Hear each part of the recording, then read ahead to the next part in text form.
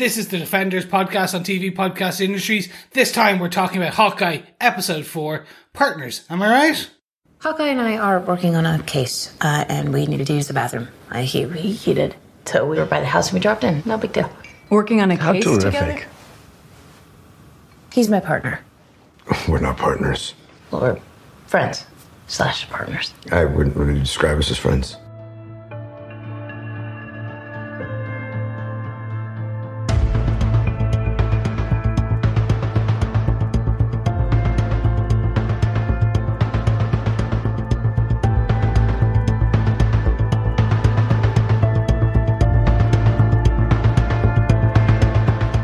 Welcome back, fellow Defenders. This is Defenders podcast on TV Podcast Industries. We're talking about Hawkeye, episode 4, Partners. Am I right? I really want to give the inflection right there.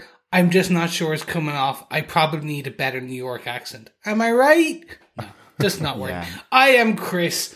I am joined by my illustrious partners in crime. Am I right? I hope we're partners in heroism, Chris. I'm one of your hosts, Derek. Yes, crime and podcasting, I guess. Probably And more podcasting. welcome, fellow defenders. I am, of course, one of your other hosts, Detective John, better known as Johannes of Ormskirkendale. I like it. Very good. Yeah.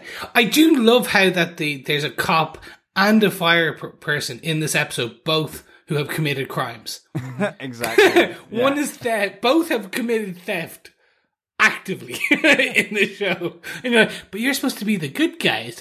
What? Yes, that could take us on dangerous theories as to its reflection of police forces, I guess. Yes. Before we do that, we are here, fellow defenders, to talk about Hawkeye episode 4. If you are joining us for the first time, what the hell? But welcome. Thank you. Why not pop on over to our website at tvpodcastindustries.com, where you can subscribe to each and every flying or grounded podcast subscription service. We are there. We're on Spotify. We're on Podcast Addict. We're on Apple Podcasts or Apple Music, whatever they call it these days, and Google Podcasts. You name it, we're there. If we're not there, why not send our illustrious producer an email to feedback@tvpodcastindustries.com and go, "Oi, governor, you're not here." And then he goes and puts us there. It's that simple. Yeah. But you can also send your feedback to feedback@tvpodcastindustries.com for each and every episode. Or if you want to join in with a bit of banter with some fellow defenders, why not head over to facebook.com/groups/TV Podcast Industries, where each and every week we put up a spoiler post for each episode of the shows we're covering, and we invite some feedback and we read it out on the show. Yeah, absolutely. We've been getting some great feedback in on Wheel of Time and on Hawkeye over in our Facebook group. So, Yeah, loads of the stuff. yeah, really good. Really good. Great to hear your thoughts, especially on something as complex as the other show we're covering, Wheel of Time. Great to hear the thoughts of our fellow wheelies over there. And of course, always great to hear the feedback from our fellow defenders. Exactly. But that is at the end of the episode when we discuss their feedback. Before we do that, do we want to discuss this episode in detail with who gave us what? Derek, give us some details. Absolutely, yes. This episode was written by Aaron Cancino and Heather Quinn. Heather Quinn's a staff writer on the show. Aaron Cancino doesn't have any writing credits before, so a first-time writer for Hawkeye. So that's cool to have these two people on board. And I think to show my hand a little bit, this is a great episode. So well done to Aaron and Heather for writing this episode. Really enjoyed it. So Yes. hopefully see big things out of them in the future. Mm-hmm. Especially the MCU. The episode was once again directed by Bert and Bertie, who we spoke about last week as the two co-directors for this episode. John, do you want to tell us what they all gave us with your synopsis for Hawkeye, episode 4, Partners? Am I right? Okay, Bert. Sure. Clint Barton and Kate Bishop managed to defuse the sword to the neck situation after Jack Duquesne and Eleanor Bishop recognize him as an Avenger. But learning about their partnership, Eleanor asks Clint to keep her daughter out of their investigation into the Tracksuit Mafia. But Clint just promises to keep her safe and leaves, sneaking the Ronin sword with him. Later that day, Eleanor leaves an urgent message to an unknown person to inform them of the situation. But Clint is suspicious, and with the help of his wife Laura, he discovers that Jack is the CEO of Sloan Limited, a shell corporation that launders money for the Tracksuit Mafia. That night, Kate tries to soften the blow of another night away from his family as she throws an impromptu Christmas party for Clint, Pizza Dog, and herself. As the slushy cocktails flow and the two reminisce, Kate deduces that Hawkeye took up the mantle of Ronin during the blip. The next day, after many cups of coffee, Clint locates Kazi and asks him to talk down Maya Lopez out of her vendetta against Ronin, while Kate enlists the LARPers to retrieve the trick arrows out of the NYPD lockup. In a follow-up call from Laura, she informs her husband that the Rolex watch stolen by the Tracksuit Mafia is still emitting a tracking signal from a building in downtown New York. While Hawkeye keeps watch from the roof of the building opposite, Kate goes to retrieve it, but soon discovers that the watch is located in Maya's apartment, where she also keeps notes on Clint Barton and his family. As Maya confronts and attacks Kate, Hawkeye is ambushed by a masked assassin, but he manages to zipwire to get Kate out of Maya's apartment, where she joins him to fight both Maya and the unknown assassin. In the ensuing fight, Kate injures Maya, forcing her to retreat. Hawkeye manages to unmask his assailant and comes face to face with Yelena Belova, Natasha Romanoff's sister, before she also escapes. With the realization that a Black Widow assassin is now involved, Clint refuses to put Kate in any further danger and breaks off their partnership. Ooh, connecting an MCU movie to a Marvel TV show in the greatest way possible in this episode. Thanks, John, for the synopsis. That was cool. Yes. Do you think we'll get Val on the rooftop next episode? Who knows? I think we're very likely to get Val. I think so too. Yeah. Yes, yeah. It's a definite now. But there we have it. That was a fantastic synopsis, John. Thank you very much. But let's move on to our top 3 arrow points as we discuss the ins and outs of our quiver of this episode. Mm-hmm. Starting number 1. Why is there an Avenger in my apartment? We had said last week that we didn't think this moment between Jacques and Clint would last very long. We knew it would be broken up, but Eleanor arriving in was a good surprise. It was a good way to break it up and have this kind of family moment between Eleanor, Jacques, and Clint and Kate, trying to understand, why is there an Avenger suddenly in this house? And I love that it goes straight for Kate going, oh no, he needed to use the toilet, but we're in a partnership and I'm doing Avengers level stuff. He needed to use the toilet, so we decided to go inside of your apartment because we're walking by here anyway. I love that that's the instant excuse she goes for, but still bigs herself up in it, still saying that she's on a Avengers level case. Like, that was really good fun. I like how they subverted the expectation. Like, at the end of the last episode, we assumed, okay, there's going to be a bit of a fight between Hawkeye and Jacques. We're going to see a bit of swordplay. We're going to be, like, that's the assumption. When you have someone at, like, there's going to be a bit of rough and tumble. And instead we get a quite fun sit down at a table going, no, what is this? Uh-huh. And that even continues further once Hawkeye goes. But I just really enjoyed the aspect of this.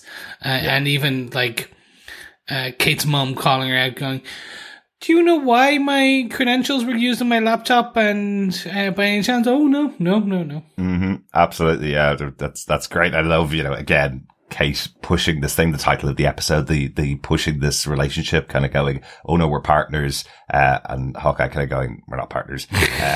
Well, we're friends. Not really friends either. I just met you. Just great back and forth between them while she's trying to explain to her mother why she could possibly have hacked into her computer system and her credentials. Yeah, loved all this. Loved kind of just how it played out, with almost Jack and Eleanor being just really pleased that there is an Avenger in there, but also the other two parts of it is, we get a really nice moment as Clint leaves, and it's kind of the start a bit really through this whole episode of Clint being reminded of Natasha Romanoff, where, Eleanor, through genuine concern for her daughter, is, let me clarify, being good is not enough to keep you alive. Yeah. And it's really, she brings up Natasha by name, and so it has that impact with Clint before he goes down the elevator. So, we've talked about the dodginess of Eleanor, where she seems pretty clean cut and all this, but ultimately then there's a little private call that she makes to some unknown person where she's just leaves a message but asks for them to call them back urgently. And this, is very much linked in with her trying to get Clint to drop this case that he's doing, which he can't do, and he tells her so. So, and not just tells her, he says he's not even going to kick Kate off the case. He says, I'm going to take care of her. I'll make sure she's safe. Yeah. So completely going against her wishes, which are stop investigating this at all, because that's the only way to keep my daughter safe. Yeah. That's the stated intention and rationale and reason. I don't think it is. Like, more and more, Eleanor is becoming the dodgy mother. Like, I honestly don't think she cares about Kate to that level. In that, she's starting to understand that they are investigating potentially stuff that is linked to her. Absolutely. Yeah, and using her kit as well through the computer. Yeah. So I'm starting to just believe it is not. It is essentially she is self-preserving here. Yeah, it's a good play to use Kate, and it would make sense that a mother would be really concerned that her daughter's going out fighting crime with a former Avenger. That makes sense that she would say that, but you're right, it serves a double purpose. Will you drop the case is basically what she's trying to say, but a great way to do it is to say, I want to keep my daughter safe. Yeah, absolutely. I think the other good thing is because of this, it forces Kate to sit with Jack and Eleanor. A lot of this series, we've seen her out in the town with Clint, a bit of a distant relationship, certainly from Jack, but even with her mother. And I did quite like that we get that extra moment once Clint has left where you hear the two of them talking in the background, but there's this small glimmer of a potential family life between Jack, Eleanor, and Kate, where you have the dance and the serenade, and Kate seems quite surprised at that. Yeah. There's the laugh at Jack over his aphorisms that he doesn't get right. And it's really good for that. That reminded me of is it Biff Tannen from Back to the Future, who always has the we need to blow this popsicle stand and get the flock out of here or something like that. It's always that he's mixing two aphorisms together to create something that he thinks would be right. That's the kind of fun we have with Jack here, is that he always gets those descriptive phrases wrong in front of them. Absolutely. It sounds like they've all noticed it, but never said it to him before. And this is the time, and Jack takes it on the chin as well, just saying, I prefer to be laughed at than spend my Christmas alone. Exactly. And the other nice bit I liked about this is the opening of this as well, with Kate lying on the couch, and you hear Eleanor and Jack talking about, she seems very kind of cool about hanging around Hawkeye, and you have Jack say, if I ever met my hero Huey Lewis, I'd be a mess around him. I'm just thinking, it just brought me back to Huey Lewis and the News and all that stuff. Another Back to the Future connection there. Exactly. That scene in particular was kind of mean, because you think they're miles away. They're literally across the coffee table. Yeah. Where she's sitting and lying, because I was like, that's kind of mean. Like, they're talking about, it sounds like they're talking in another room. Or like, that's the way they are talking sounds like they're in another room. Yeah. And it's not, they're just like, they're talking about Kate when she's right there. I was like, kind of mean. But she's zoned out, and so. And she does get her own back later when she criticizes Jack's ability to make aphorisms. So, I guess that's part of family. But Jack's assertion that he's much happier being criticized by family rather than spending time alone does lead to Kate deciding that she needs to go and take care of Clint at Christmas. Yes, absolutely. That it rips her away from her immediate family to her her kind of new partner family. But this moves us to our arrow point number 2, which is a Christmas party for 2. But it should actually be 3. Yes, it should. Because there is Pizza Dog there as well. Yeah. To be honest, I thought you were going to say the ghost of Black Widow. well there is also the ghost of Black Widow, and I guess the spirit of Kate's auntie as well that's still there. I mean, can you imagine? I am waiting for possibly in the final episode, she's going to come back and this apartment's either going to be in a complete mess or she's going to stumble in on Clint and Kate or something. Just that kind of comedy element of who are you? Who are you and why are you in my apartment? And why are you in my apartment? Yes. But the first thing I'm going to say is it was a pleasure to see Chris's favorite drinks in a Marvel television show with the frozen slushy ice packs, pina coladas, strawberry daiquiris, you name it, parrots all over them, being used as ice packs. Yeah, I think the minute it came up on screen, really I was good. going, we have 3 of those in our freezer. For a lifetime. Exactly. I wanted some frozen daiquiris, and they came in single pouches. It was fantastic. When I was over with my fellow Defender in hosts, and but they also make great ice packs. I'm not gonna lie, it's multifunctional. The really wife is. said the exact same thing to me. She goes, "They're the ones that you bring over to Derek and John." I was like, "I did that once. Let me please forget it." And on top of that, yes, they are multifunctional. They're fantastic. She knows you well, Chris. She knows you well. I'm sure she has a few on standby in case you hurt your arm or... I actually have 2 in the freezer right now. Excellent. But the whole purpose of this Christmas party is obviously to cheer up Clint because he's away from his family, really importantly. But Kate kind of slips in the investigation here, as does Clint. They're trying to work together on creating a plan for going up against the people that they've realized are involved. So Clint has realized that Jack is involved. He's made the call to his wife Laura, who's done the investigation and found out that the Tracksuit Mafia are working for this front organization, Sloan Limited, and Jack is the CEO of that organization. So interestingly, he's directly involved here. We've been saying since the first episode that Eleanor's definitely involved and maybe Jack's a patsy, but it seems like Jack is actually directly involved here with the Tracksuit Mafia, or at least his name's on the forms. Yes, exactly. I was going to say, I still think they're trying to make you think it's all about Shock. Yeah. I think the whole thing is Shock is the patsy. I think that's what they're going to... Yeah. The big reveal is it was Eleanor all along. Shock had no idea and is just quite good with a sword. And then there is potentially maybe the uncle is an auntie, or the uncle was Kate's original father. Right. The one that we saw in episode 1. Yes, absolutely. Ruining the internet's fun, that it's Kingpin coming into the show. Because the more I'm looking at this episode, I'm just like, I think we're getting another Ralph Boner.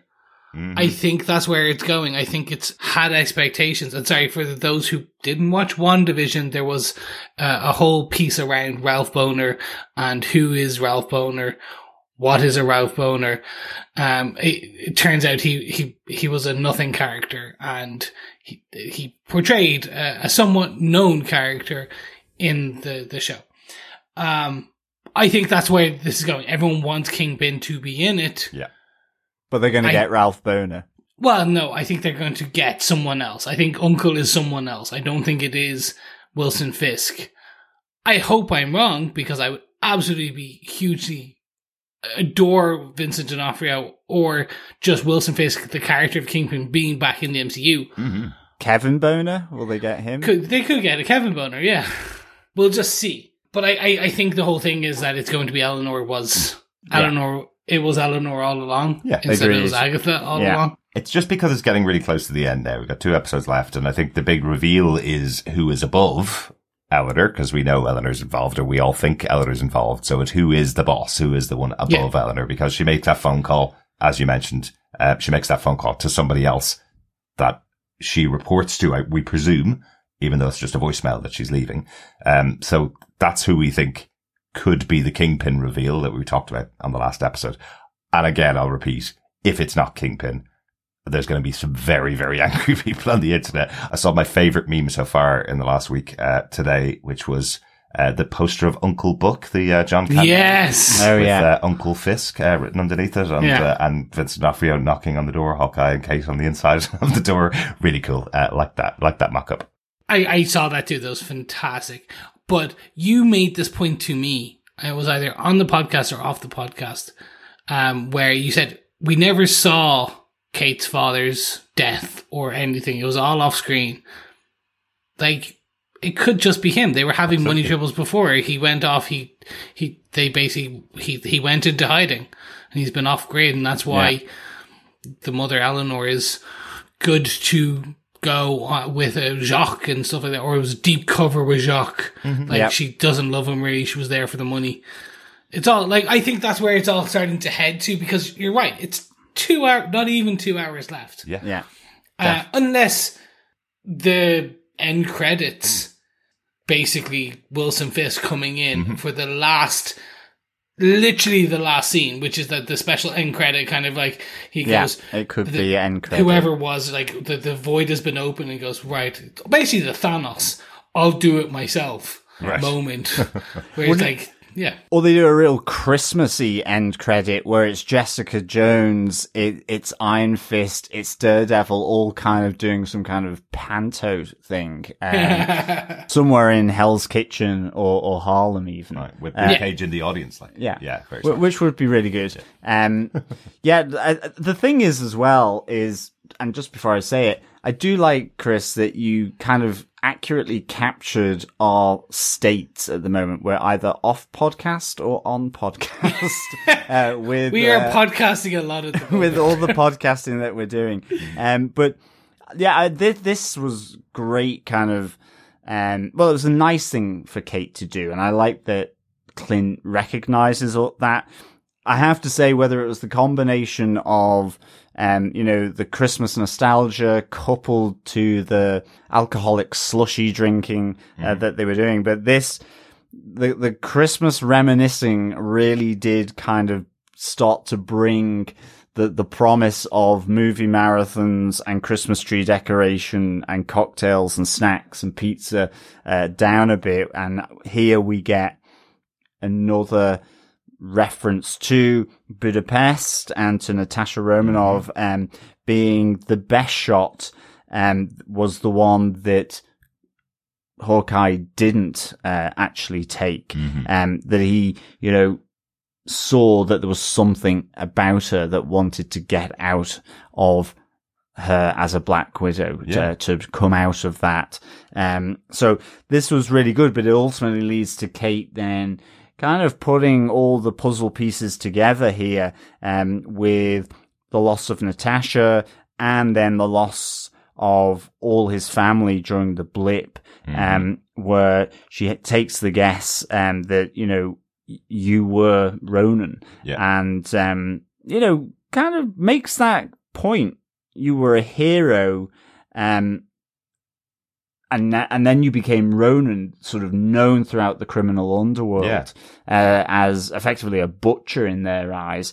But he says, no, I was a weapon.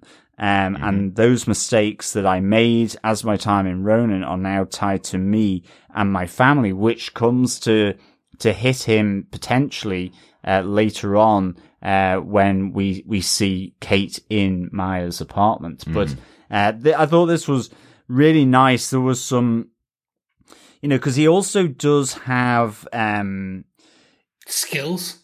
Well, yeah, you see that in this. Well, exactly. He does have skills, but I love the fact that you get that Vormir music through this piece as well, tying it back to where he tries to sacrifice himself at Vormir, but instead Natasha manages to switcheroo it so that it is she that sacrifices herself. And there's just a really subtle playing of that with strings through this. And it was really, really good, I thought. Oh, absolutely. The use of music within this episode is probably the best I've had so far this season, with Christoph Beck picking up those themes from the Black Widow movie, plus from Endgame. We hear those themes come back into the episode. I thought it was such a great use of it.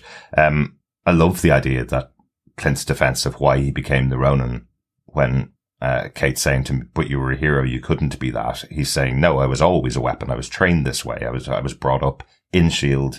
to be a hidden person and carry out assassinations effectively. So I just took those skills and turned them into this character of the Ronin when everything happened to my family. Everybody dealt with the blip differently. I lost everything, basically. So it all comes through in this quite serious moment in a show that's been quite lighthearted throughout the series so far. I think there's been some really good moments in this episode of the darkness that's there with the Hawkeye character and what he's gone through. Definitely. And it really foreshadows the assassin on the roof as well, ultimately. The dark element is like the falling asleep, like, scenes. Just like, imagine falling asleep to that every night. Well, like, that's the last thing you see. Yeah. I did think for a second that they were going to get attacked once he turned off his hearing aid. Yeah, I did. Like, every time I'm like, just why? Just why turn it off? Like, I was expecting a shadowy figure sort of behind the armchair to sort of sneak in. Yeah.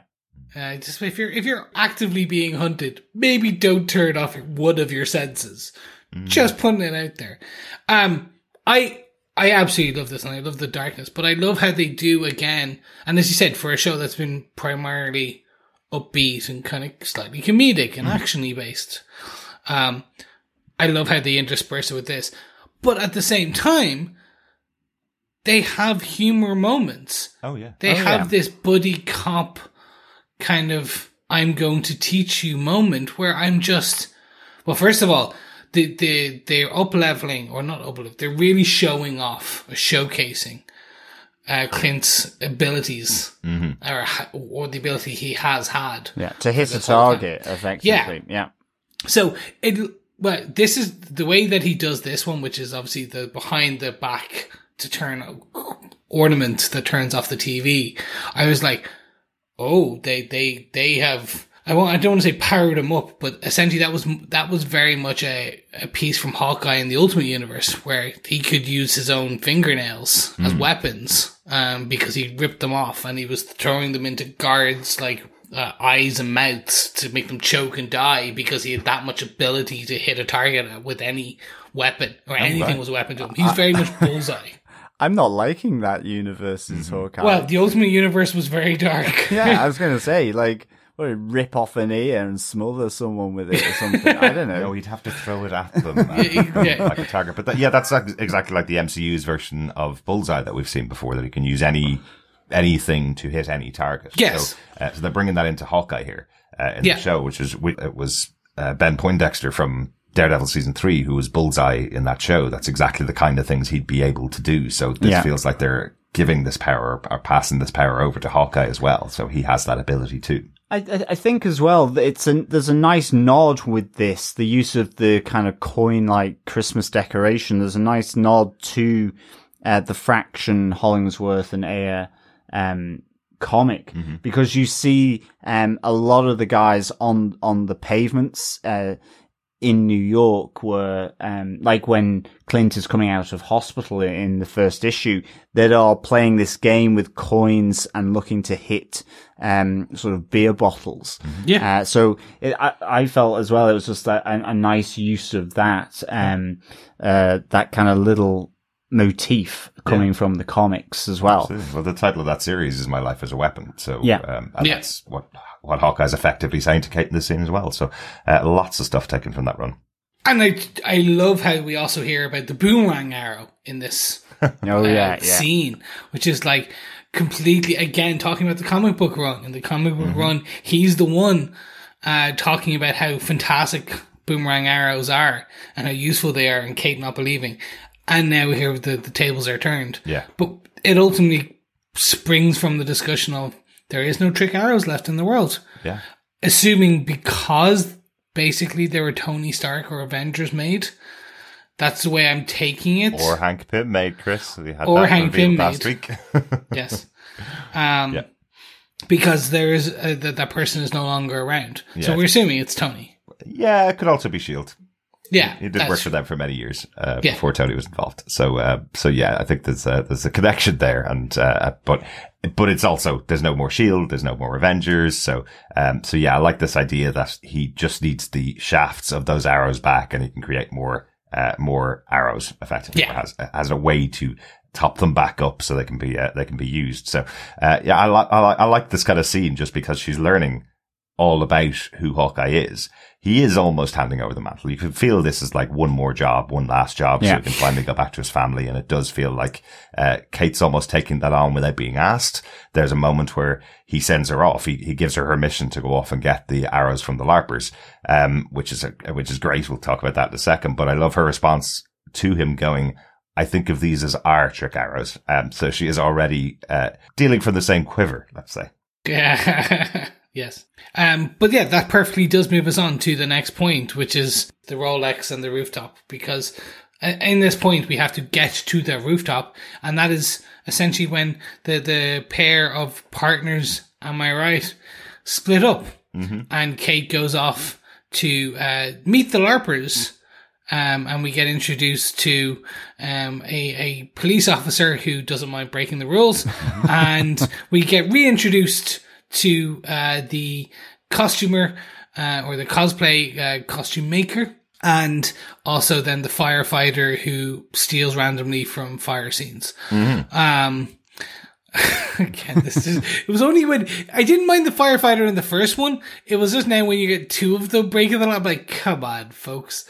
Anyway, moving beyond that, she agreed that we get an agreement from everyone that if essentially if Kate and Hawkeye get the material for the cosplayers, and they will make costumes for themselves and also both Kate and Clint, and as part of that, then they also get the cop will go off and steal the trick arrows back from Lockdown. I loved how they rolled this in though to the whole Dungeons and Dragons. If you use this, there is a price. There is a price to the use of this power that you're gonna sort of ask forth from, and so I really loved that bit. And I think just having the LARPers, I'm glad they've been brought into this world, because it feels to me like moving forward,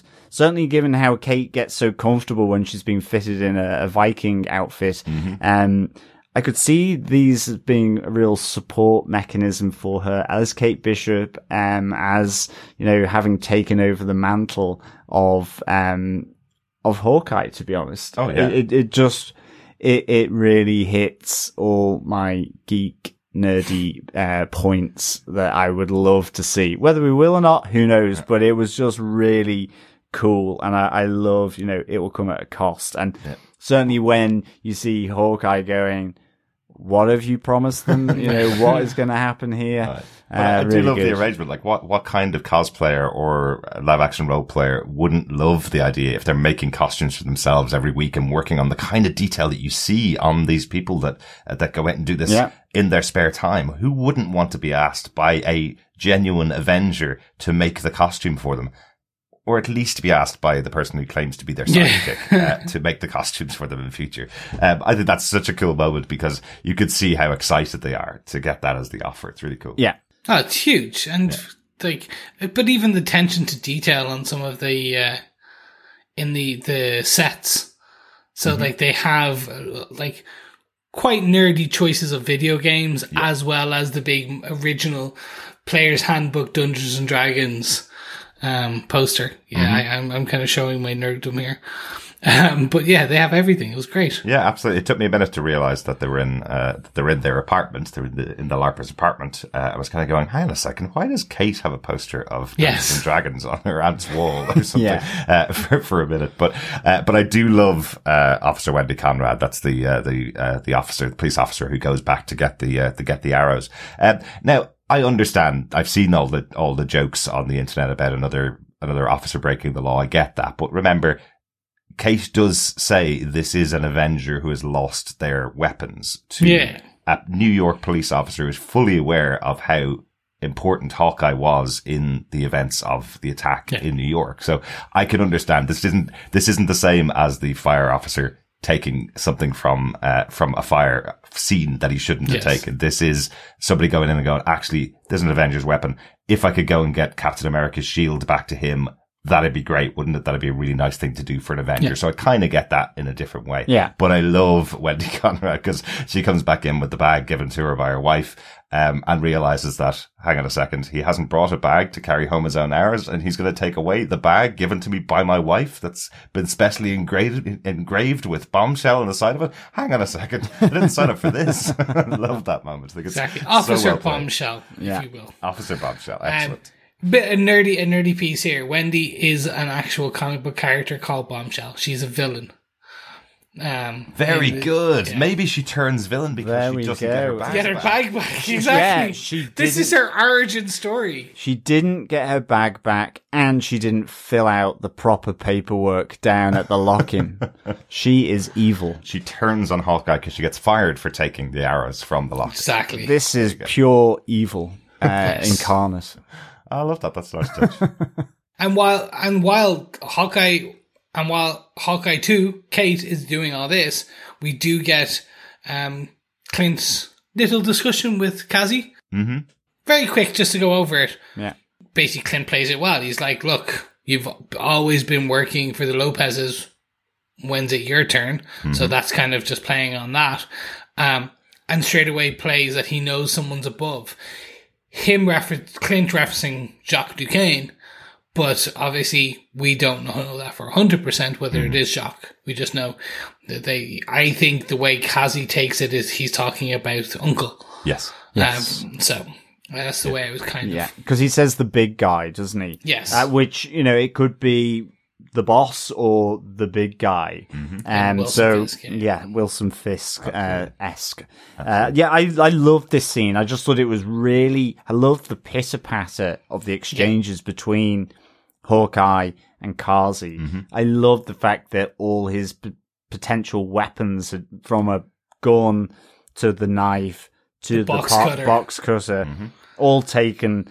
I just really liked it, and absolutely true SHIELD agent there from definitely Hawkeye, making sure that he covers all bases. And really then with Kazi trying to really understand himself. Well, what are you asking me here? That we should all look after ourselves as criminals, and you're looking out for our welfare and my progression in the organization. Exactly, but Clint really having to say it's actually about Ronan.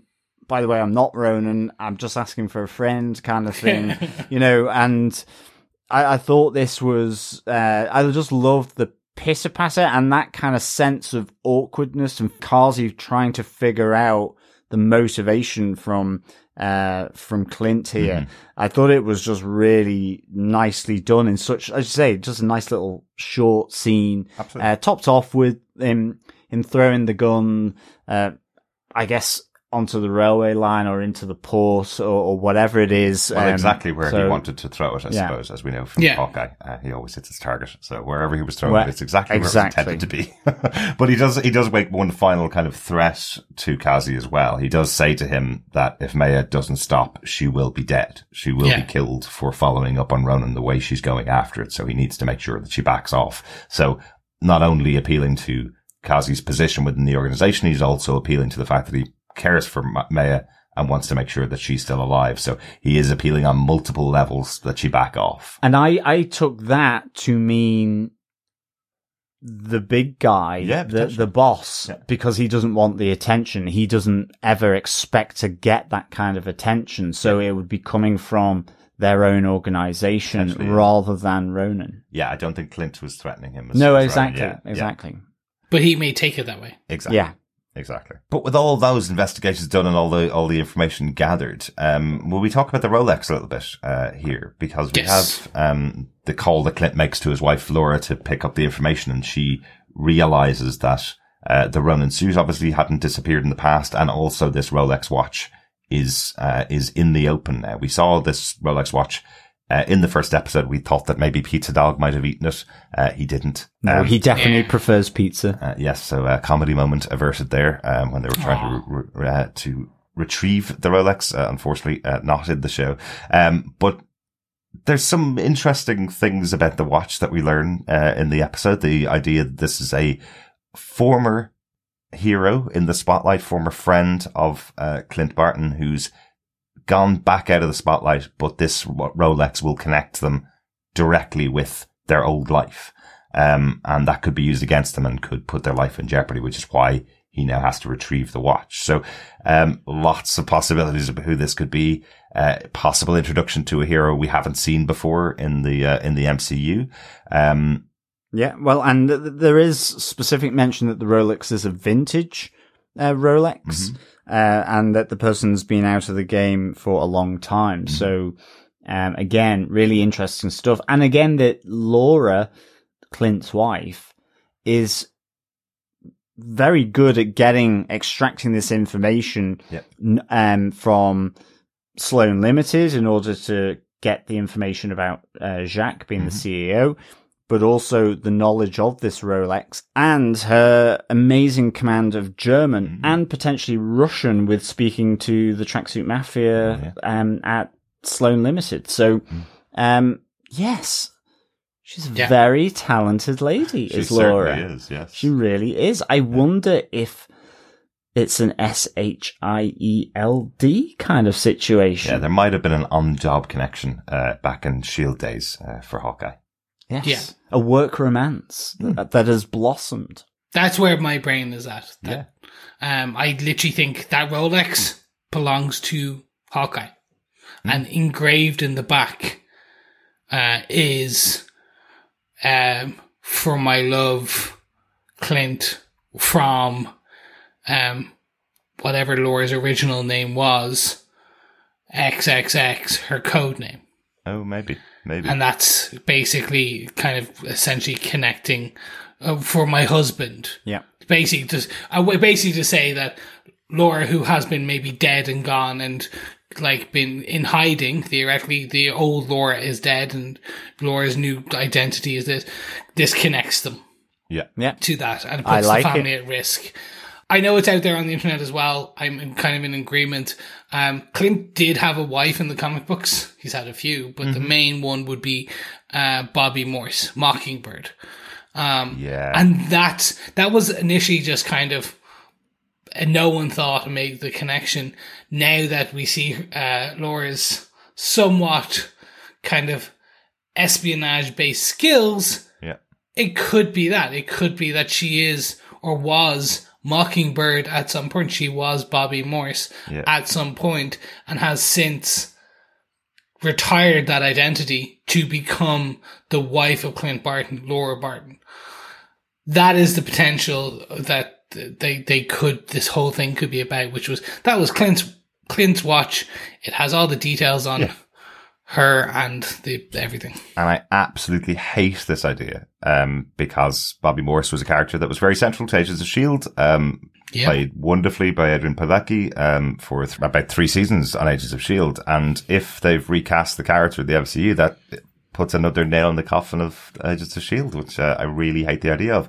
I'll throw one at you as a fan of S.H.I.E.L.D. since I was 13 years old, as you guys know. I've mentioned it often that I've read every single S.H.I.E.L.D. comic that's ever been created.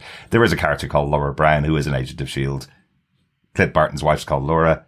They may have met in S.H.I.E.L.D., so this may be the introduction of Laura Brown from the that could S.H.I.E.L.D. work, comics. yes. Yeah, that could work as well. So that wouldn't hide it as much as the complexity of having a completely different name, a completely different code name, and having to decode a watch that's stolen as well. So if it's just to Clint, my darling husband, Agent Laura Brown, that would make it a really close connection, wouldn't it? Oh yeah. Yeah. And could they have met in space? No. Okay, so it's not S.H.I.E.L.D. in Sword. space. Yeah, it's not S.H.I.E.L.D. in space. In fact, there's one absolute reason why they couldn't have met in space, because the first time Clint ever went to space was in Endgame after Laura had gone in the blip. So we know that they met before that. Look, well, thank you, Mr. Continuity. Yes, Yeah. excellent. Good stuff. I do really like that. The other major theory with the Rolex is that it belongs to one of the other Avengers. And it's a Captain America, it's Steve Rogers, or I don't think Tony Stark works just based on that. It's just based on what Clint is saying. I don't think it's the only thing. It's someone who was alive or is alive. Yeah, it could be Captain America because he's aged. It's as well. He's out for a long time from the game. I was just trying to think of anybody that was in the Avengers that we haven't seen since the Avengers. We talked about some of the possibilities in the first episode when we heard about the Rolex, that it could be Doctor Strange because he has a penchant for very expensive wristwatches, as we saw in his movie. He lost a lot of them, but he did have that was definitely very clearly shown on screen. We talked about Iron Man. Could it be a watch that contains an Iron Man suit, leading to some other possibilities for where this could go in the future? But the more I watched and the more he described it, I just kept thinking, what if it's someone that hasn't been introduced yet and they want to establish a history before the movies, or a history that we just haven't seen on screen? Is there a character coming up in the future that could be in the MCU but have been around in the past? There's some connection there, and they've gone into hiding, and they just want to use this as a way to introduce them. They come in the end and go, that's my watch. You know, is it Moon Knight? Is it She-Hulk? Is it somebody else that has a TV show coming out on Disney Plus from Marvel that they want to introduce them this way, and there's a connection in with Hawkeye then? Is it something like that, you know? That all makes sense. It does. That's a good one. My brain went to Colonel Rhodes. Potentially being Colonel Rhodes, and that means still it's the event. It's Tony's last gift of a war machine, a miniaturized war machine or something like that. That's another one that went through my head. Yeah. I'm leaning more towards something Clint Laura related, or it being essentially a current or previous Avenger kind of thing. It's like Carol Danvers' Rolex from her dad that like she's alive kind of thing, and Nevin like she is Captain Marvel. Like basically something that's just like there has to be a stake to this. Yeah, there's got to do more than just tell the time. Whether that is because it is a Tony Stark special that has been gifted to, say, War Machine, or whether it is, standard issue, operative Rolex watch from Shield that does, can make a cocktail as well as has a laser coming out of it, or, a garrote, whatever it might be that, then it is linked to Clint and, say, Laura in some way. Yeah. So, but you're right, it's got to do something. Absolutely. I just wonder whether it's going to be closed off in this show, or there's going to open up the universe further to another show in the future, or another character in the future. So that'll be interesting to find out. But we do know where the watch is. The watch is at Maya's apartment. So we have the moment where Clint and Kate go to her apartment. Clint watching on and trying to teach Kate how to go and break into an apartment, and Kate just taking the initiative and working her way in by being nice to an old man coming home with his shopping. love these moments. It's just great to see Kate kind of dismissing Clint's guidance and going, yeah, I've got this. It's fine. I did love this, the break in, or the social engineering in. It was great fun. I didn't know what those flashing lights were until he said it. Yeah, exactly. I was like, what is it like? I was like, oh, it's an alarm. No, it's scanning her. Oh my God, it's gonna like do. Like, I didn't know what. And then it was like, I never knew that was an actual thing. It was a type of like an alarm for deaf people. I never caught that. Yeah. With things with mobile phones and vibrations and apps, I thought that would have been easier. But if you're sitting in your room, it's a great way to attract your attention. Exactly. So you will see it in a lot of retirement homes have them in the rooms of their residents. So you'll see them there. But it does lead to cool fights. This whole thing, just basically, a good 4 or 5 minutes of fight scenes. We get to see Maya versus Kate, which Kate holds her own for a fair few minutes. Yeah, she does. Until she escapes using through Clint kind of sending the zip wire. Yes, the very low-angled zip wire, which doesn't quite have enough pitch for Kate to get across the road.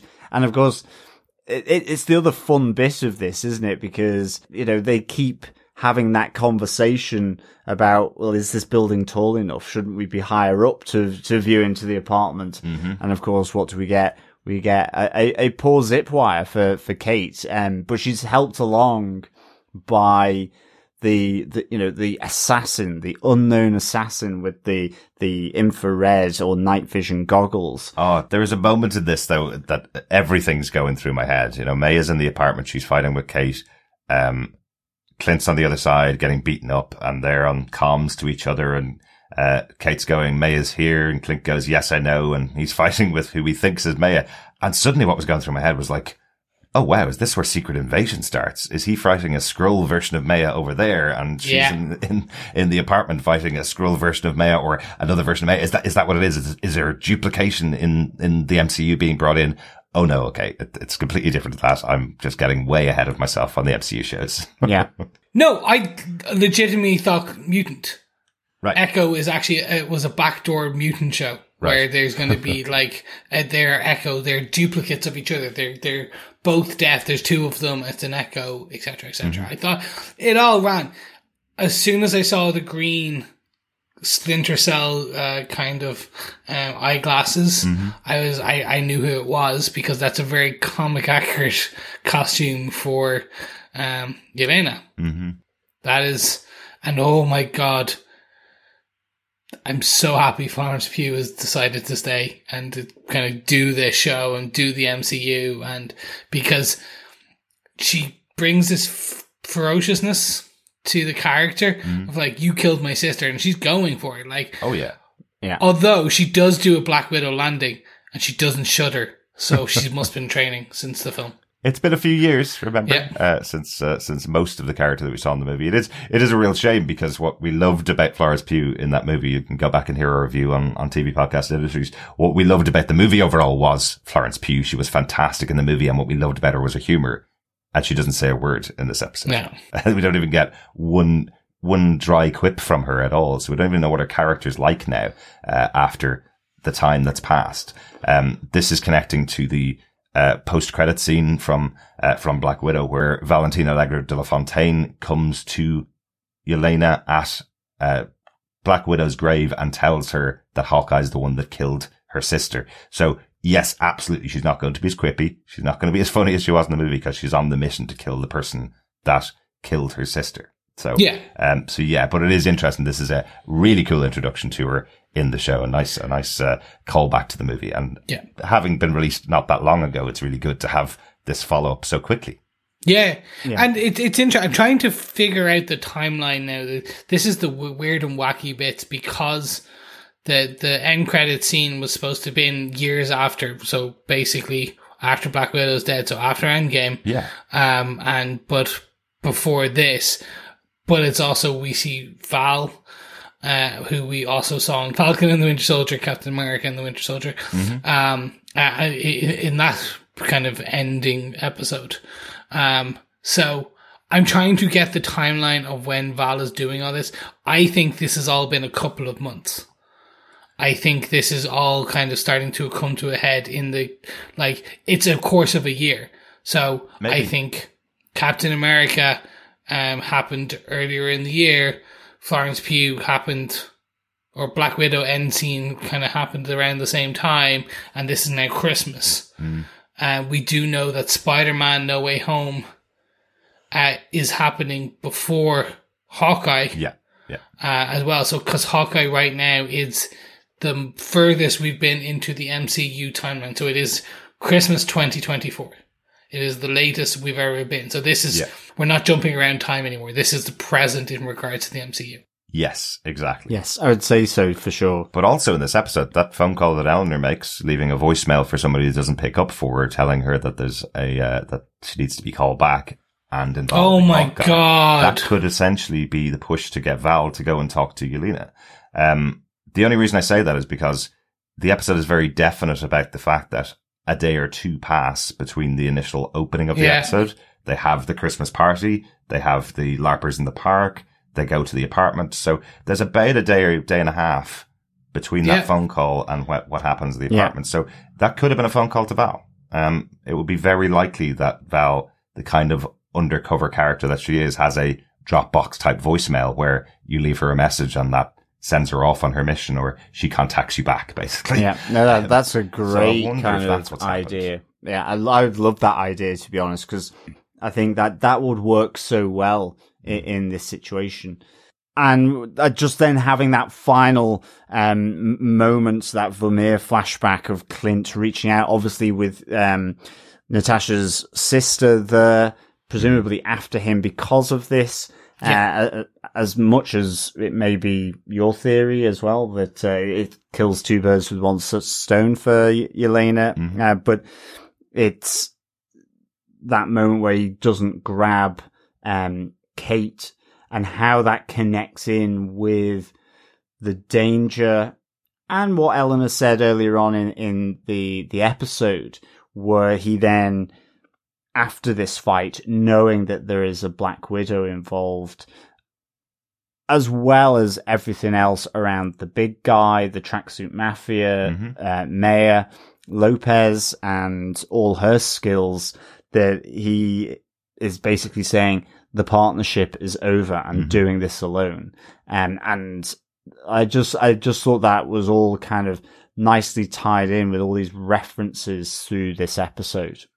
Yeah. No, I 100%. I agree. I think it was beautifully tied in, and it was all the callbacks were perfect. I, story-wise, don't enjoy what they're doing to Hawkeye, always, just because he has suffered. The poor character has continuously suffered. And it's just like that continuous devastation and loss and thing like that.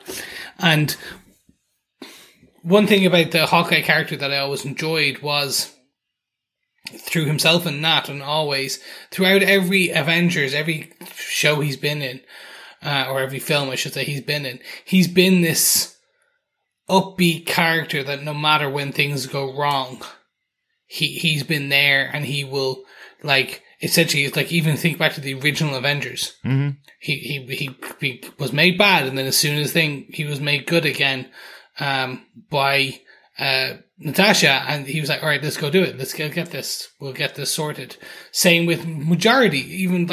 Even at the end, when poor Quicksilver dies in Ultron, he's still somewhat like walking through. Actually, just before, I should say, Hawkeye, before Quicksilver dies, he's like, why'd you come? Kill killer robots, blah blah blah. He's always quippy and happy. And this, for me, is just, they're breaking this character. Yes. And I'm hoping they're not, because I enjoy Jeremy Renner's interpretation. I enjoy this interpretation. I know we're getting Kate Bishop as Hawkeye. I know that is coming.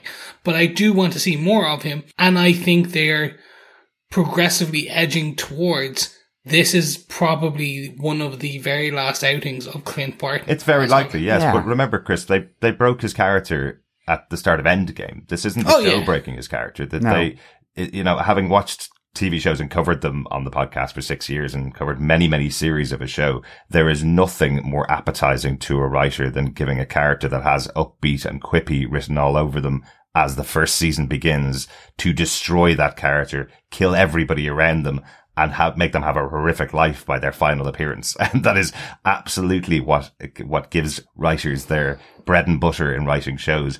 And that's what happened to Hawkeye. If you remember the backlash and outrage that from loads of Hawkeye fans around the world, that he wasn't in the biggest Avengers movie of all time. He'd never made an appearance in Infinity War.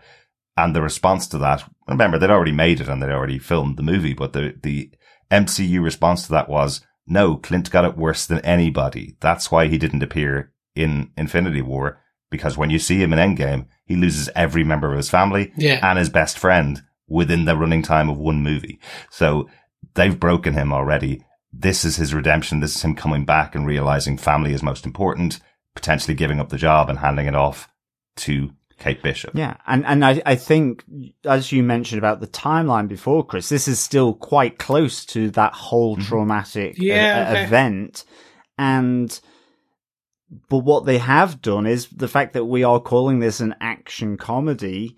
They are layering in his quippiness and his return, but it will take time and so on. But that's why the comedy aspects here. He is quippy with Kate. He is, he has those fun moments, but it's in the context of it maybe not being as exuberant, because of the closeness in that timeline to Natasha and everything. And of course, the one thing, or the one saving element, is that with the family and the importance of family is because the blip was reversed effectively. Yeah. So, I feel this is more redemptive than them continuing to destroy his character. Just showing it on screen because they need to show the journey of the character, really overall. Yeah. Just one thing we didn't mention, in this section, I suppose, just to call it out. I think you had it in the, synopsis, John, but just the idea that when, Kate picks up the watch, she sees that there's a list of all of Clint's family there beside the watch that Maya potentially has put together. So there's a full list of who each member of his family is, their age, who they are. So they are connecting something back to Clint's family there. So it's just important to kind of mention that for the upcoming episodes. Well, it's interesting because to the conversation earlier about, is this Clint's watch, given to him by Laura? And it's an Avengers. It is Clint ultimately when he says, someone I used to work with, they've been out of the game for a long time. Is that him speaking about himself in that third person way, like we've had earlier on when, and that this is why it's with Maya, is because she is looking for Ronan and it was found with the Ronan suit. And so that's why the names are there, because it does have some kind of engraving, like you mentioned, Chris, that says, to Clint Barton from Laura. Yeah, that makes sense. So, and it has the kids' birth dates and stuff.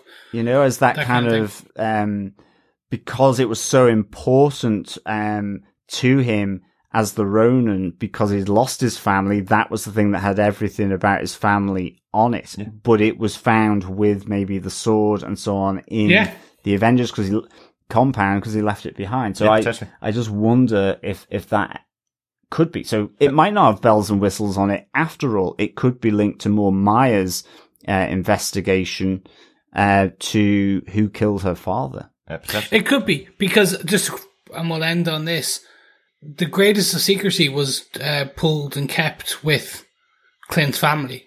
They were completely off books. Like, no one knew who they were, to the point where everyone bar Nick Fury and Natasha were shocked that Clint Barton had a family. Yeah, exactly. So that is something to kind of keep in mind as well. Yeah. But gentlemen, with that all said, and on that slightly downer note that we do not know if the Hawkeyes will be partners. Am I right? Let's move on to, does anyone have any notes for this episode? No notes for me. No other notes for me. No. The last note I will just go, who's a good boy? Pizza Dog, once again, just eating huge amounts of pretzels just out of the bowl before Clint grabs a handful himself. They're going to have to clear up a mess in that apartment. Yes, 100%. Yeah. But with that said, then let's move on to the final discussions or comments on this. I will ask Derek, do you defend episode 4 of Hawkeye season 1, Partners? Am I right? Yeah, I absolutely defend this episode. The connection to Black Widow is great. I love that they've been able to expand on that story. We knew it was coming, from when we watched that post-credit scene. We knew we were going to get Yelena in the show. I love her introduction. The one thing is we only have 2 episodes left and we have a lot here that's being set up, for those last 2 episodes. So it makes me really excited to see the next couple of episodes. But I loved Yelena's introduction. I loved the relationship between these characters getting deeper, getting more about Clint and who he is as a person. I thought was really important in the episode as well. And lots of intrigue as to what could be coming up in the last couple of episodes. So yeah, definitely loved this episode. highly defended. How about yourself, Chris? Very much so. Same. Absolutely defend this episode. I'm just want to know where we're going. Mm-hmm. They keep introducing new elements every episode so far, and I'm like, right now, I can't see how you're going to close all these threads. My assumption is they're going to close 80% of them and then leave about 20% hanging. Yeah. But I am here for that journey. Speaking of a journey, John, do you want to take us on one? Do you defend this episode of Hawkeye? Oh, I really do defend this episode of Hawkeye. I would give it 4.5 aphorisms out of 5. I think there's really strong follow-up to almost a near perfect, well, certainly perfect for me, episode last week. And I think that's a great thing. I love the introduction of Yelena. Can't wait to see that play out. And just, again, bringing Eleanor back into it, that intrigue, the Jack being front and center, connected with Sloan Limited and the Tracksuit Mafia, and finally coming back to the Rolex as well, which really, after episode 1, had sort of, fainted from the show up till now. So this was all really good. It carried on just a strong relationship between Clint and Kate, which I'm really, really enjoying. I love that they brought the LARPers back. Again, I love it when writers do this, have just a small side person or character, supporting character or supporting characters in the LARPers, and they bring them back, and then you can immediately think this could be even more sort of front and center with a Kate Bishop standalone TV show as well. This is kind of like this is the Alfred to Kate Bishop, really. Yeah. But just lots of them, I guess. And she won't have to worry about suits anymore. So yeah, really good. I love the theme of Natasha through all of this. Certainly at Christmas. Yes, it is cheery, but people also will think about people they've lost, as well. So the whole, connection with Natasha being on the mind of Clint, I really enjoyed through this, and the use of the music on it. So 4.5 aphorisms out of 5 for me. Definitely defend, this episode of Hawkeye. Partners, am I right? Did I get it right? You did. So, speaking of aphorisms, would you say this is a hole-in-one? I'd say it's a bullseye. Oh, see, you're getting it right. I'm getting it wrong. It is time to get a bit tipple. How about we go get our own drink? Yes. Down in the pub for a pub quiz. Yes. Welcome, fellow defenders, fellow quizzers. Yes, the barman in this moment is going to be heading on over to the bar freezer to get some of those frozen slushy drinks that are ready-made and can not only reduce the swelling from having walked to the pub, but then can also get you a little tipsy as well. Pina coladas and strawberry daiquiris only, though, for this one. But question 4 for episode 4. It's a 2-parter. Ooh. So, part 1, what is written on the side of the mug that Clint Barton is drinking from? Yes, that is, of course, at the auntie's apartment. Yep. And the second part, part 4B, I guess. What nickname does Kate give Clint Barton? Ooh, very good. It's in a different part of the episode. 2 questions, 2 points from the episode. I also noticed that the trailer for this episode obscured what's on the side of Clint Barton's mug. It's only in the episode, so you'll have to see the episode. You will not see anything written on the side of his mug.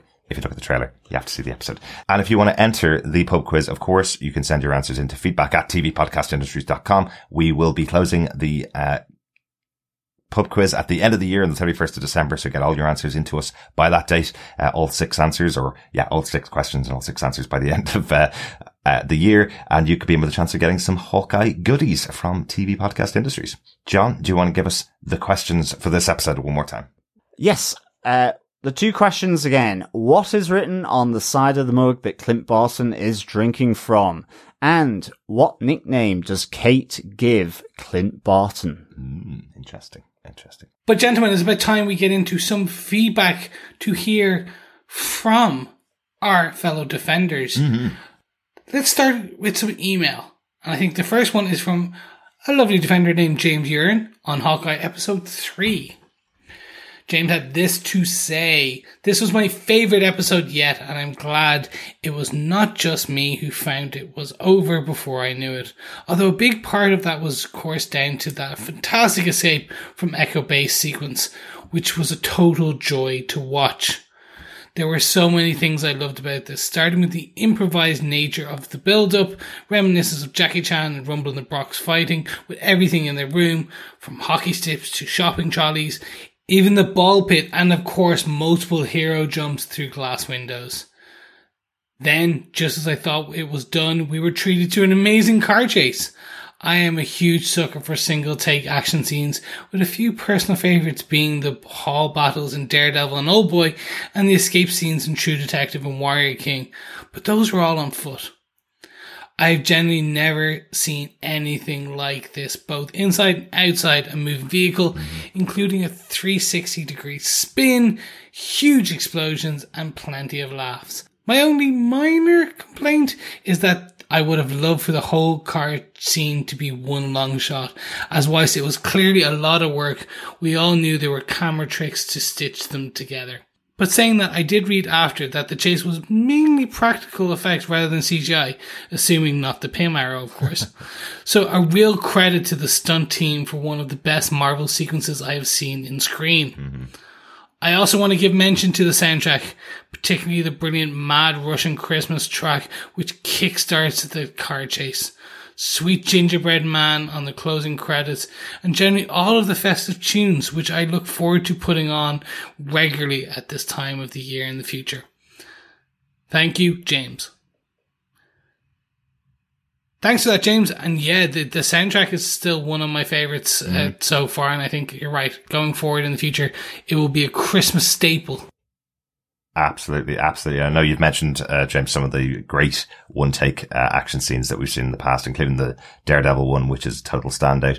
We did mention on the last episode the car chase scene is similar to the one that's in Children of Men, which is a 360 driving sequence as well. So definitely took some cues from that, but really difficult to do a scene like that where the whole thing is one shot when you have external to the car and internal to the car as well. So, but it's a fantastic scene though. Yeah, the making of that in Children of Men is really, really interesting. Well worth watching. Well worth watching. Thanks, James, because I also really appreciate the name you give Echo's base, which is Echo Base. Why didn't we think of that? Really good choice. And of course, a little reference to Star Wars as well. Thanks so much, James, for the feedback. Also on email from Coffee and Vodka on episode 4. Greetings, ugly, sweated defenders. Oi. This is going to take a couple of watches at least. Speaking of which, did Clint get, presumably, Tony's watch from Kate? I'm guessing nanosuit tech and a precursor to the Armor Wars series. Why and how would Laura be aware and concerned about it? This episode was packed with clues, foreshadowing, action, and even an Act 2 breakup. I might be willing to soften the whole Kingpin angle a bit with other implied possible major players. Mephisto, perhaps? There is always Mephisto, I think, Coffee and Vodka. But just a bit.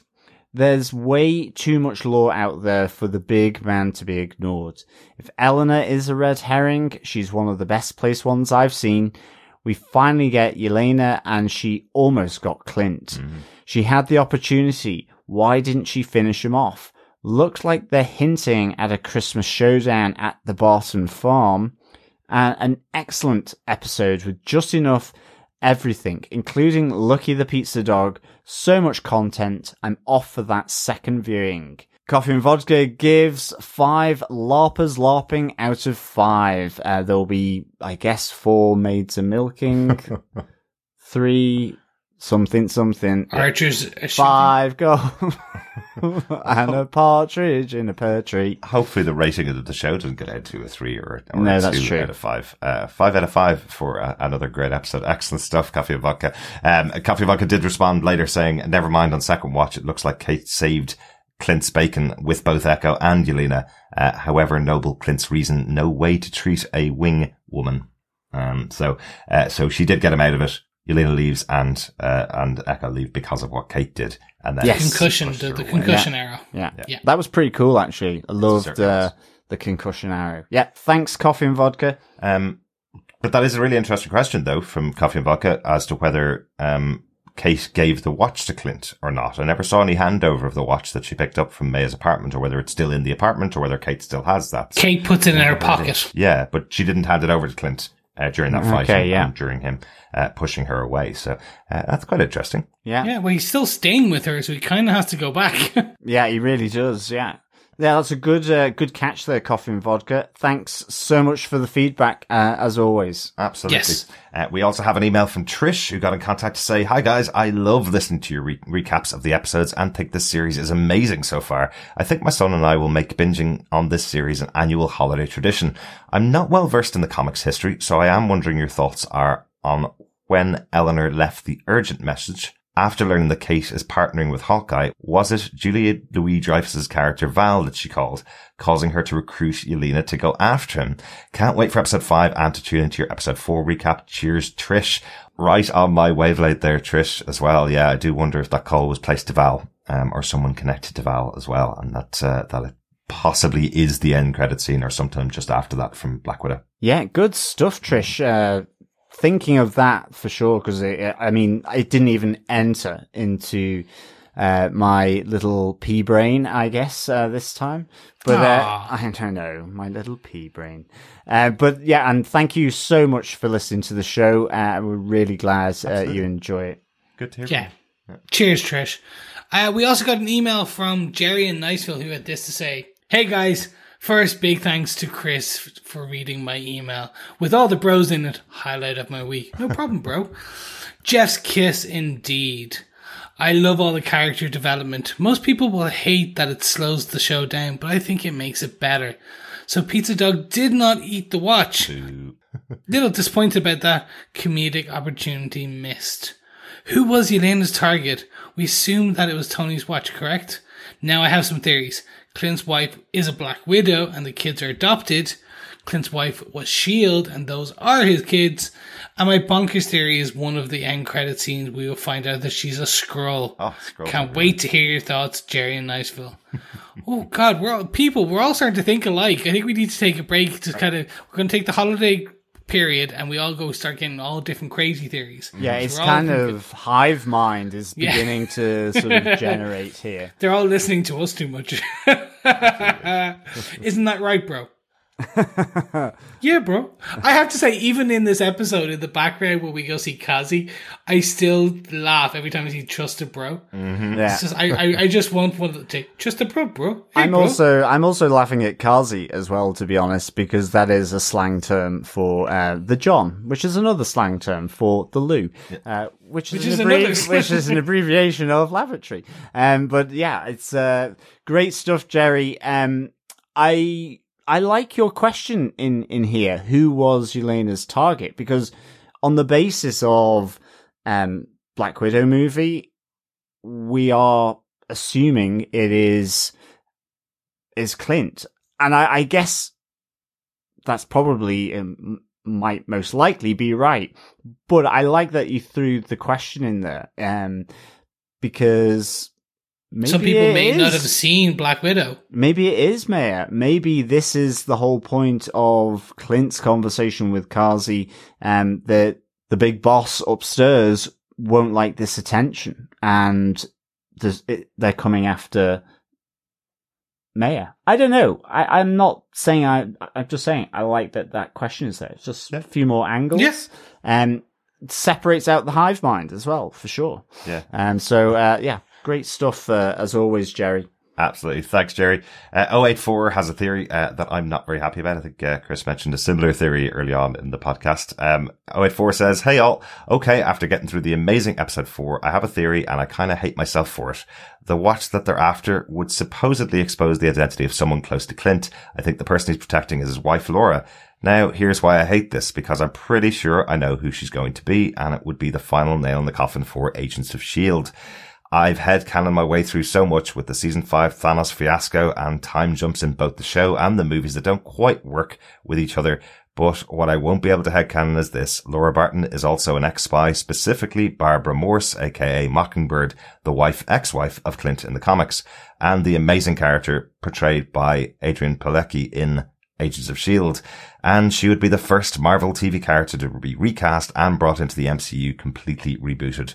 But all that said, I would love it so much. Sorry, fellow AOS lovers. I'll see myself out. Until next time. 084. Yep, already mentioned. I really dislike this theory. And there's so many other options of S.H.I.E.L.D. agents that Laura could be. So I think we've talked about it already, but anything else to add, guys? No, I do like that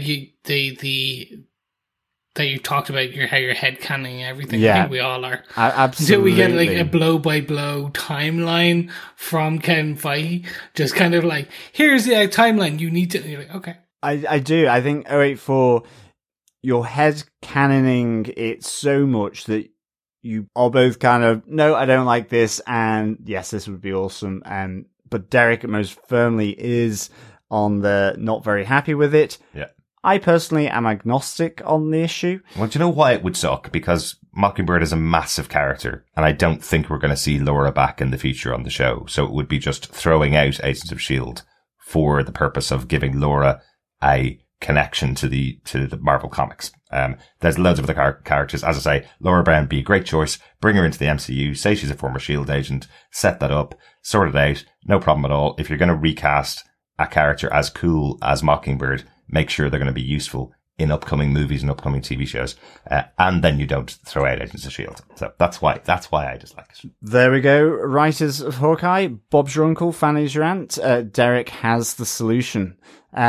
Yes, he does. So thanks, 084, for your controversy. Yes, 084, thank you so much. Let's move on over to Facebook, where Brandy Elise Anderson had this to say. Now, I'm wondering what is going on with Laura. Is there a backstory we don't know about? Was she a former S.H.I.E.L.D. agent?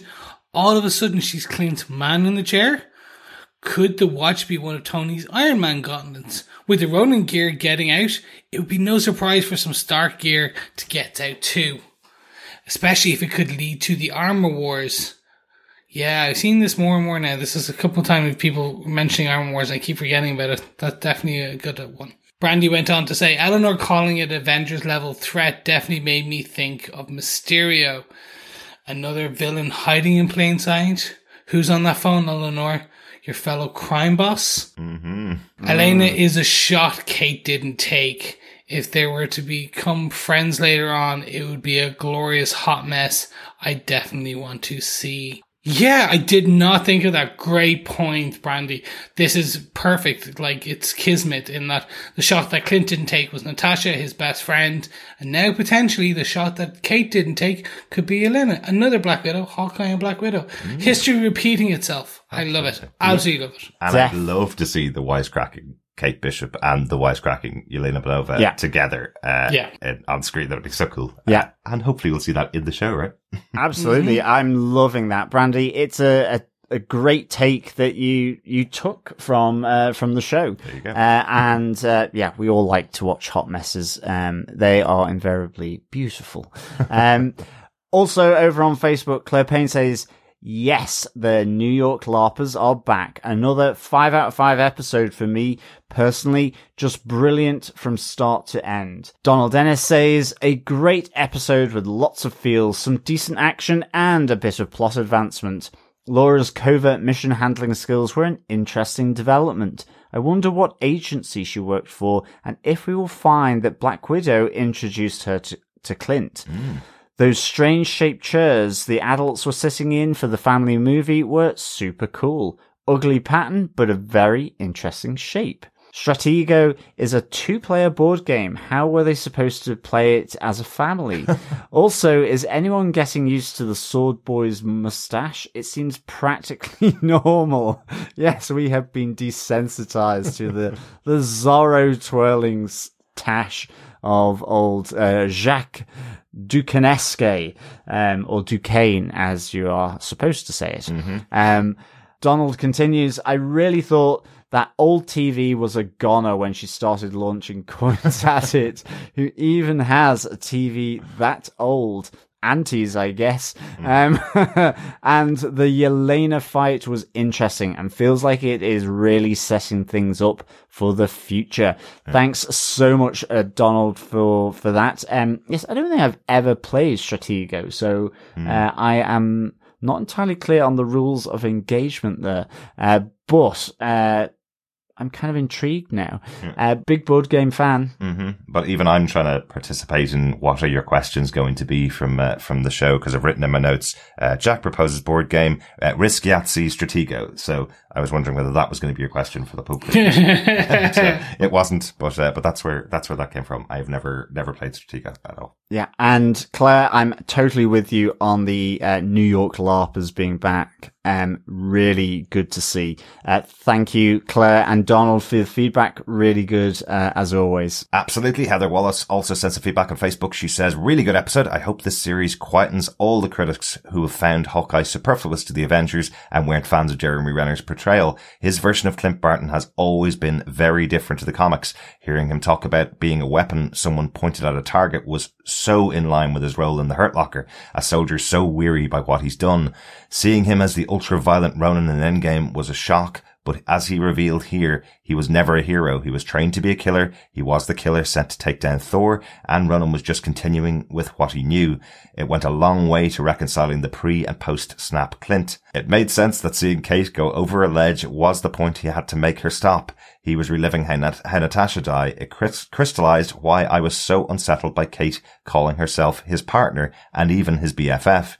Not just that he's at least 20 years older than her, and it's arrogant of her to call herself that when she's known him 2 days, but because Natasha was his partner and his actual best friend. So happy to see Yelena.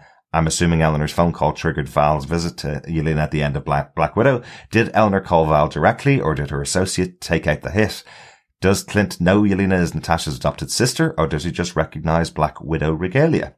Now, I would assume that Clint definitely recognizes the Black Widow regalia, but would this story have come over to Clint from Natasha? They stayed in contact the whole time from Infinity War into Endgame. At the end of Black Widow, she's going off to Infinity War. They stayed in contact the whole time, so she would probably have told Clint this story about her sister and meeting up with her family. So, of course, he's going to ask her where she got her amazing jacket. Exactly. And she's going to say, I got it from my sister, who's now actually a Black Widow and really cool. Yeah. Like, it's gonna come up when you wear a cool jacket like that with all those pockets. Absolutely.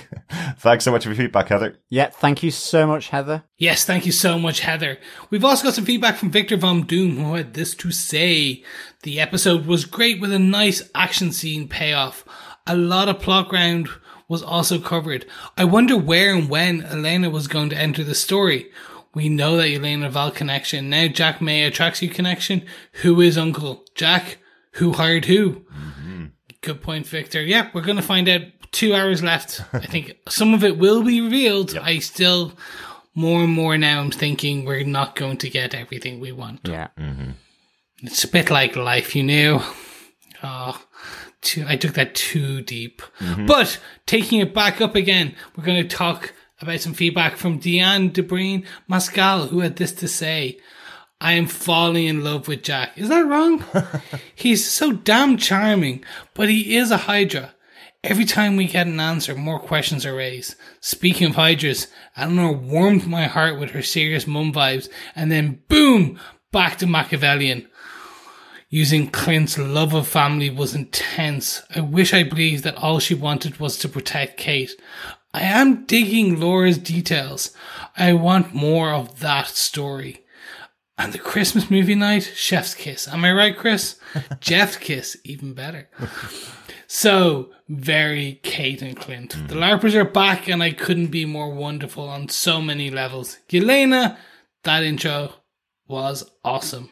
Was waiting for her intro, but the circumstances which were so fraught, it caught me by surprise. Although once I saw Maya was in the apartment, I shouted Yelena so loud, it was a good thing I was home alone. Rooftop fight scenes are always awesome. This show continues to deliver in every way, humor, drama, and devastating emotional punches. Even knowing our main characters aren't in real danger, I'm still worried for them. What an awesome sleigh ride. Can't wait to hear your point of view. Thanks so much, Deanna. And yeah, I really like that.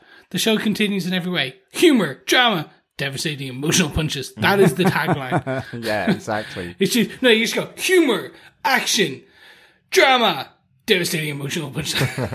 It's coming from a 60s movie, Emotion. And I'm sure the tagline they'd actually go with is an awesome sleigh ride. Yeah.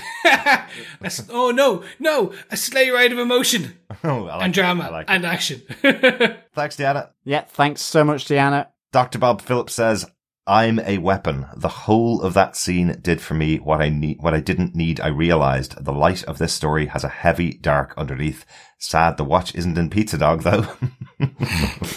Everyone really wants that watch in Pizza Dog. It's our fault. We said it in episode 1. We were expecting it to happen for 3 episodes, and now they've just revealed that wasn't even on the table. I guess there's a lot of... Actually, no, it was on the table. I guess our fellow defenders have a lot of experience of their dogs eating random objects that materialize in the middle of the living room floor, I guess. I guess so. Thanks, Dr. Bob. Yeah, thanks, Bob. Doug Green says, setting them up as LARPers and other people who are used to handling crises, instead of just residents in the building, means that when the plot with the tracksuit mafia comes to a head, the LARPers can actually do something about those bros while Kate and Clint deal with bigger issues. Oh, that's a great catch. Yeah, Doug. I like that. Yeah. That's what I mean. I think there could be a really good group of sidekicks here for Kate. Exactly. Thanks, Doug. Yeah, thank you so much, Doug. Lara Willie Swink says, I'm so behind. Only 2 episodes in, my watch partner is knee-deep in finals, rehearsals, and holiday performances and has forbidden me from watching without her. Don't worry, Lara. You will get there. And so hopefully, yeah, you catch up quickly enough, but it'll all be in time for Christmas. It'd be a great Christmas binge. Exactly.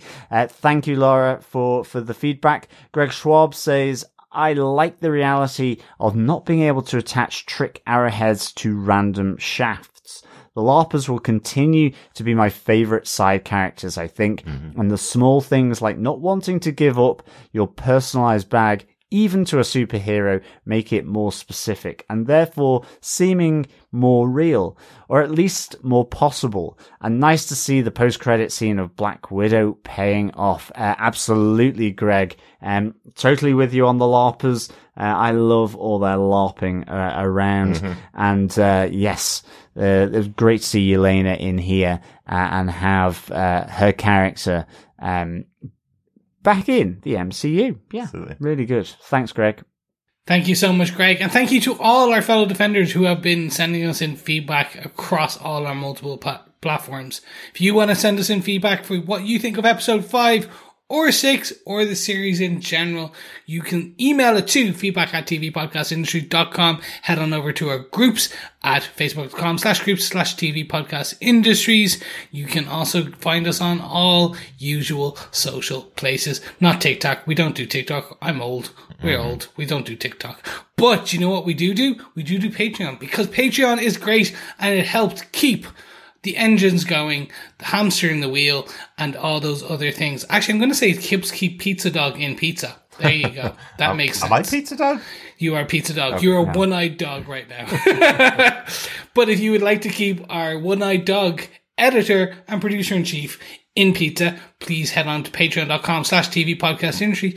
Or if you want to keep him in coffee, head on over to buymeacoffee.com/tvpi. But if you don't have any bucks, don't worry. You can also just write us a review on Apple Podcasts or any other podcast catcher or place. Why not share the love? Because sharing the love is also sharing a podcast. there we have it.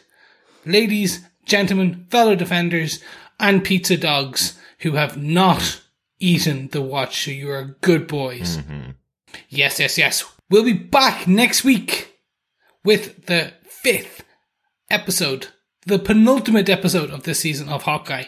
But don't forget, we'll also be back tomorrow with episode 6 of our Wheel in Time discussion, called The Flame or Tar of the Lawn. Mm-hmm. If you're not joining us for Wheel of Time, go catch up on Amazon Prime. Really, really good show. Check it out and catch up with us in the podcast. There's also 2 episodes left of Wheel of Time as well. And it's been a great show to watch. I'm a total novice in this world. Didn't know anything before the show started. And I'm really deep into it now. Really enjoying the show so far. Yes, if you just think of LARPers gone crazy, that's all you need to think of with regards to the Wheel of Time. And there's an archer in that show as well. There is. And there's a guy going, ice wall, ice wall, ice wall. Not in that show, but it was in this show. Thanks so much for joining us. We'll talk to you again next time. Speak to you again soon. Bye. Yeah, thank you so much, fellow defenders. Remember, keep watching, keep listening, and keep defending. See you next time. Bye.